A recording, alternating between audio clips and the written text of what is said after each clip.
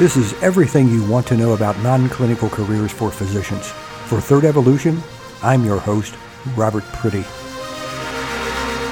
This is quite literally a daily conversation for me. The question is, what's next? And in some cases, relative to COVID-19, what's happening right now?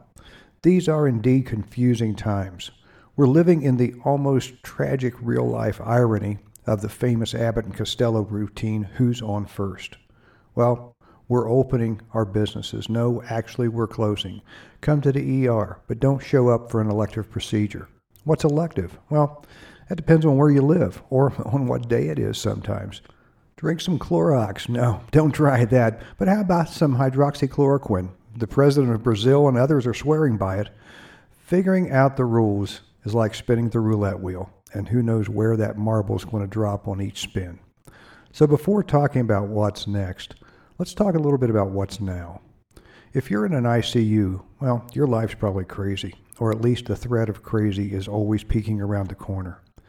As one physician said to me recently, I've seen more death in the last 4 months than I thought I'd see in my entire career.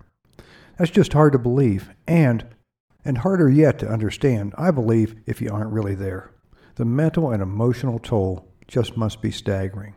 Yet, we have the maskless hordes bellying up to the bar or standing shoulder to shoulder for some very important, at least important to them, event or function or activity. Regardless, they know you will be there to pull them from the deep end should COVID-19 decide to pull them under. Then there's the ER. Wow. The stories I've heard, it seems those in the hospital-based facilities, those serving as the staging ground between the ICU and the rest of the world, well, they're swamped. But not swamped in their usual way. It's the knife and gun club meets the COVID-19 victim. The pendulum isn't swinging back and forth, it's just sort of spinning. Then there are the freestanding ERs. I'm told by many of closures because the patient base they were designed to serve, they're simply too afraid to go to the ER. As one physician commented offhandedly, it seems people would rather die at home from a heart attack than get treatment and risk COVID-19. For others, I'm speaking with surgeons who usually schedule about 15 procedures a week. Well, they're now relegated to 3 to 5 slots, and that's it. Some tell me of various restrictions imposed in their hospitals, while only minimal surgical restrictions are required by a competitor hospital a few miles away. Then we get to primary care. In my personal experience, primary care has become almost entirely a telephone, video chat, or text messaging event. The iPhone has become the doctor's office. It's like all of medicine and healthcare have been put in a paper bag and they're being shaken up, waiting to be spilled out on the floor to see what survives and in what configuration that survival will take. Then when I talk to non-healthcare people, they express expectations about returning to normal in 6 months or maybe early next year or mid-year at the latest. But what is normal? You know, looking back at normal, I can't help but recall when I flew to Chicago from Denver on September 9th, 2001. I breezed through Denver International Airport, dragging my bag toward my assigned gates. No stops, no hassles. I was lucky also that at O'Hare in Chicago, I'd rented a car since my meetings for the next couple of days were in the burbs. However, that Tuesday morning, the world changed. I said I was lucky I'd rented a car because my 6 p.m. return flight on September 11th, 2001, it was canceled, as was every flight in the United States that day. When I reached the first toll booth that afternoon on the Chicago Expressway, I simply asked, which way's Colorado? Well, about 12 hours later, and trust me, through western Nebraska and the Colorado Plains, I drove for miles at more than 100 miles an hour and never saw another car. About 12 hours later, I arrived again at DIA and then home. I didn't fly again for a few weeks, but that next time, I believe it would have been easier to break into Fort Knox than to get to my assigned gate. Shoes off, belt off, nothing in my pockets. My omnipresent fountain pen was examined, and I was questioned about it being a potential weapon. That was, and now that is, normal. 3,000 Americans have been killed, and it changed the world. Normal changed in an instant. Today, more than 130,000 Americans have died from COVID-19 and more than 500,000 around the world. And this is a threat we continue to live with every minute of every day. yet we think we should return to normal. It's somewhat understandable, I guess. We still have people striding into airports armed with their Glocks or their Bowie knives only to be confiscated. Did you know last year TSA, they took more than 4,000 guns at checkpoints throughout the U.S.? I'm not sure what those people think is normal. Regardless, some pushback, some idiots are to be expected. I guess it's a constitutional right to be a fool. But the point is, normal is not now. But normal next year, it's not going to be normal compared to last year. Just like my Sunday afternoon flight was very different from the next one, so will our lives, our interactions, our work environments, and our social structures likely be different going forward than they are today, and than they were 6 months ago. What then? What is next? Well, again, that depends. Many hospitals are taking a financial hit. May some close? Possibly. Independent medical practices, at least those outside the definitions of emergency or COVID-19 related services, they likewise are living with drastic reductions in revenue. Both of these scenarios have the opportunity for negative systemic changes in the healthcare system and in medical practice. Consider the hospital. As fewer patients are seen at the primary care level, what I'll call the first tier of patient testing that is referred to the hospital, well, it disappears. If patients aren't having blood drawn, then med techs are laid off. The same for imaging. The first to go will be those today likely doing the most work. Then, as fewer patients are both being tested and being admitted, fewer rooms are needed to be cleaned, fewer meals prepared, fewer meds administered. Again, it's the first level of worker who will be expendable.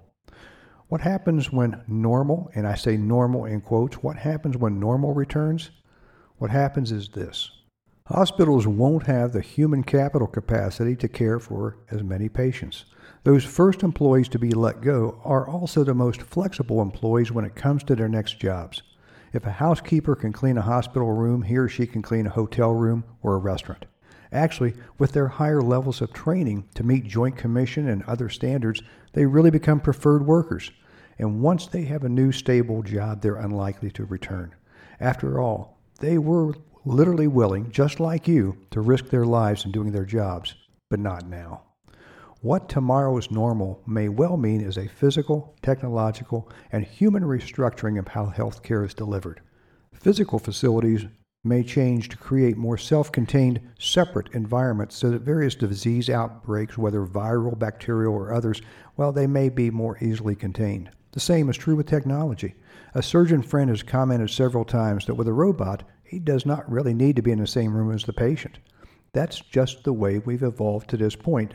And technology for patient monitoring, for contact tracing, well, those technologies already exist at the personal deployment level. They just aren't used that much because, well, today it's easier and cheaper to have a low-level tech perform the duties. But that's going to change. And the human element? Well, I've already had 3 text message and 4 email physician visits since March. Because fewer office-based physicians are seeing a regular patient load, when I commented to the family physician who first answered my text that I was calling about a dermatology question, it took fewer than 30 seconds for the message to be handed off to a board-certified dermatologist. Usually, if my PCP wanted to refer me to a dermatologist or any other specialist, it would take at least a few days, if not a few weeks. So my guess is that many patients are quickly acclimating to a new way to interact with not just their usual physicians, but with an entire array of specialists. And for many, these text or digital visits may have zero copay. What's next then is that as lower-level staff are eliminated, the first due to service reductions and lost business, many of those will remain eliminated based on structural changes in the healthcare and medical delivery systems. And others yet will simply have moved on to their next far less stressful jobs. Right now, my Apple Watch tracks my heart rate and is linked to a university heart study that will alert me if an arrhythmia is detected. Smartwatches are expanding their medically related systems monitoring and data collection and transmission capabilities. Home testing is expanding exponentially. It's cheaper to send a home blood sample collection kit to a patient requiring regular screenings than to have a med tech on duty to collect their blood at the hospital. Likewise, It's less expensive for a general internist to speak directly with patients via video chat than to operate an office.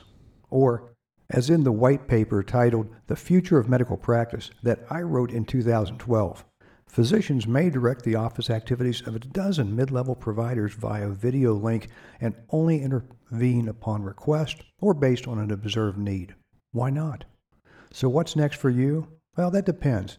First, it depends on what you want to do. Literally, what do you want to do?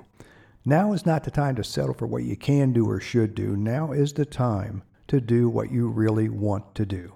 Change, confusion, crisis, all these things represent opportunity.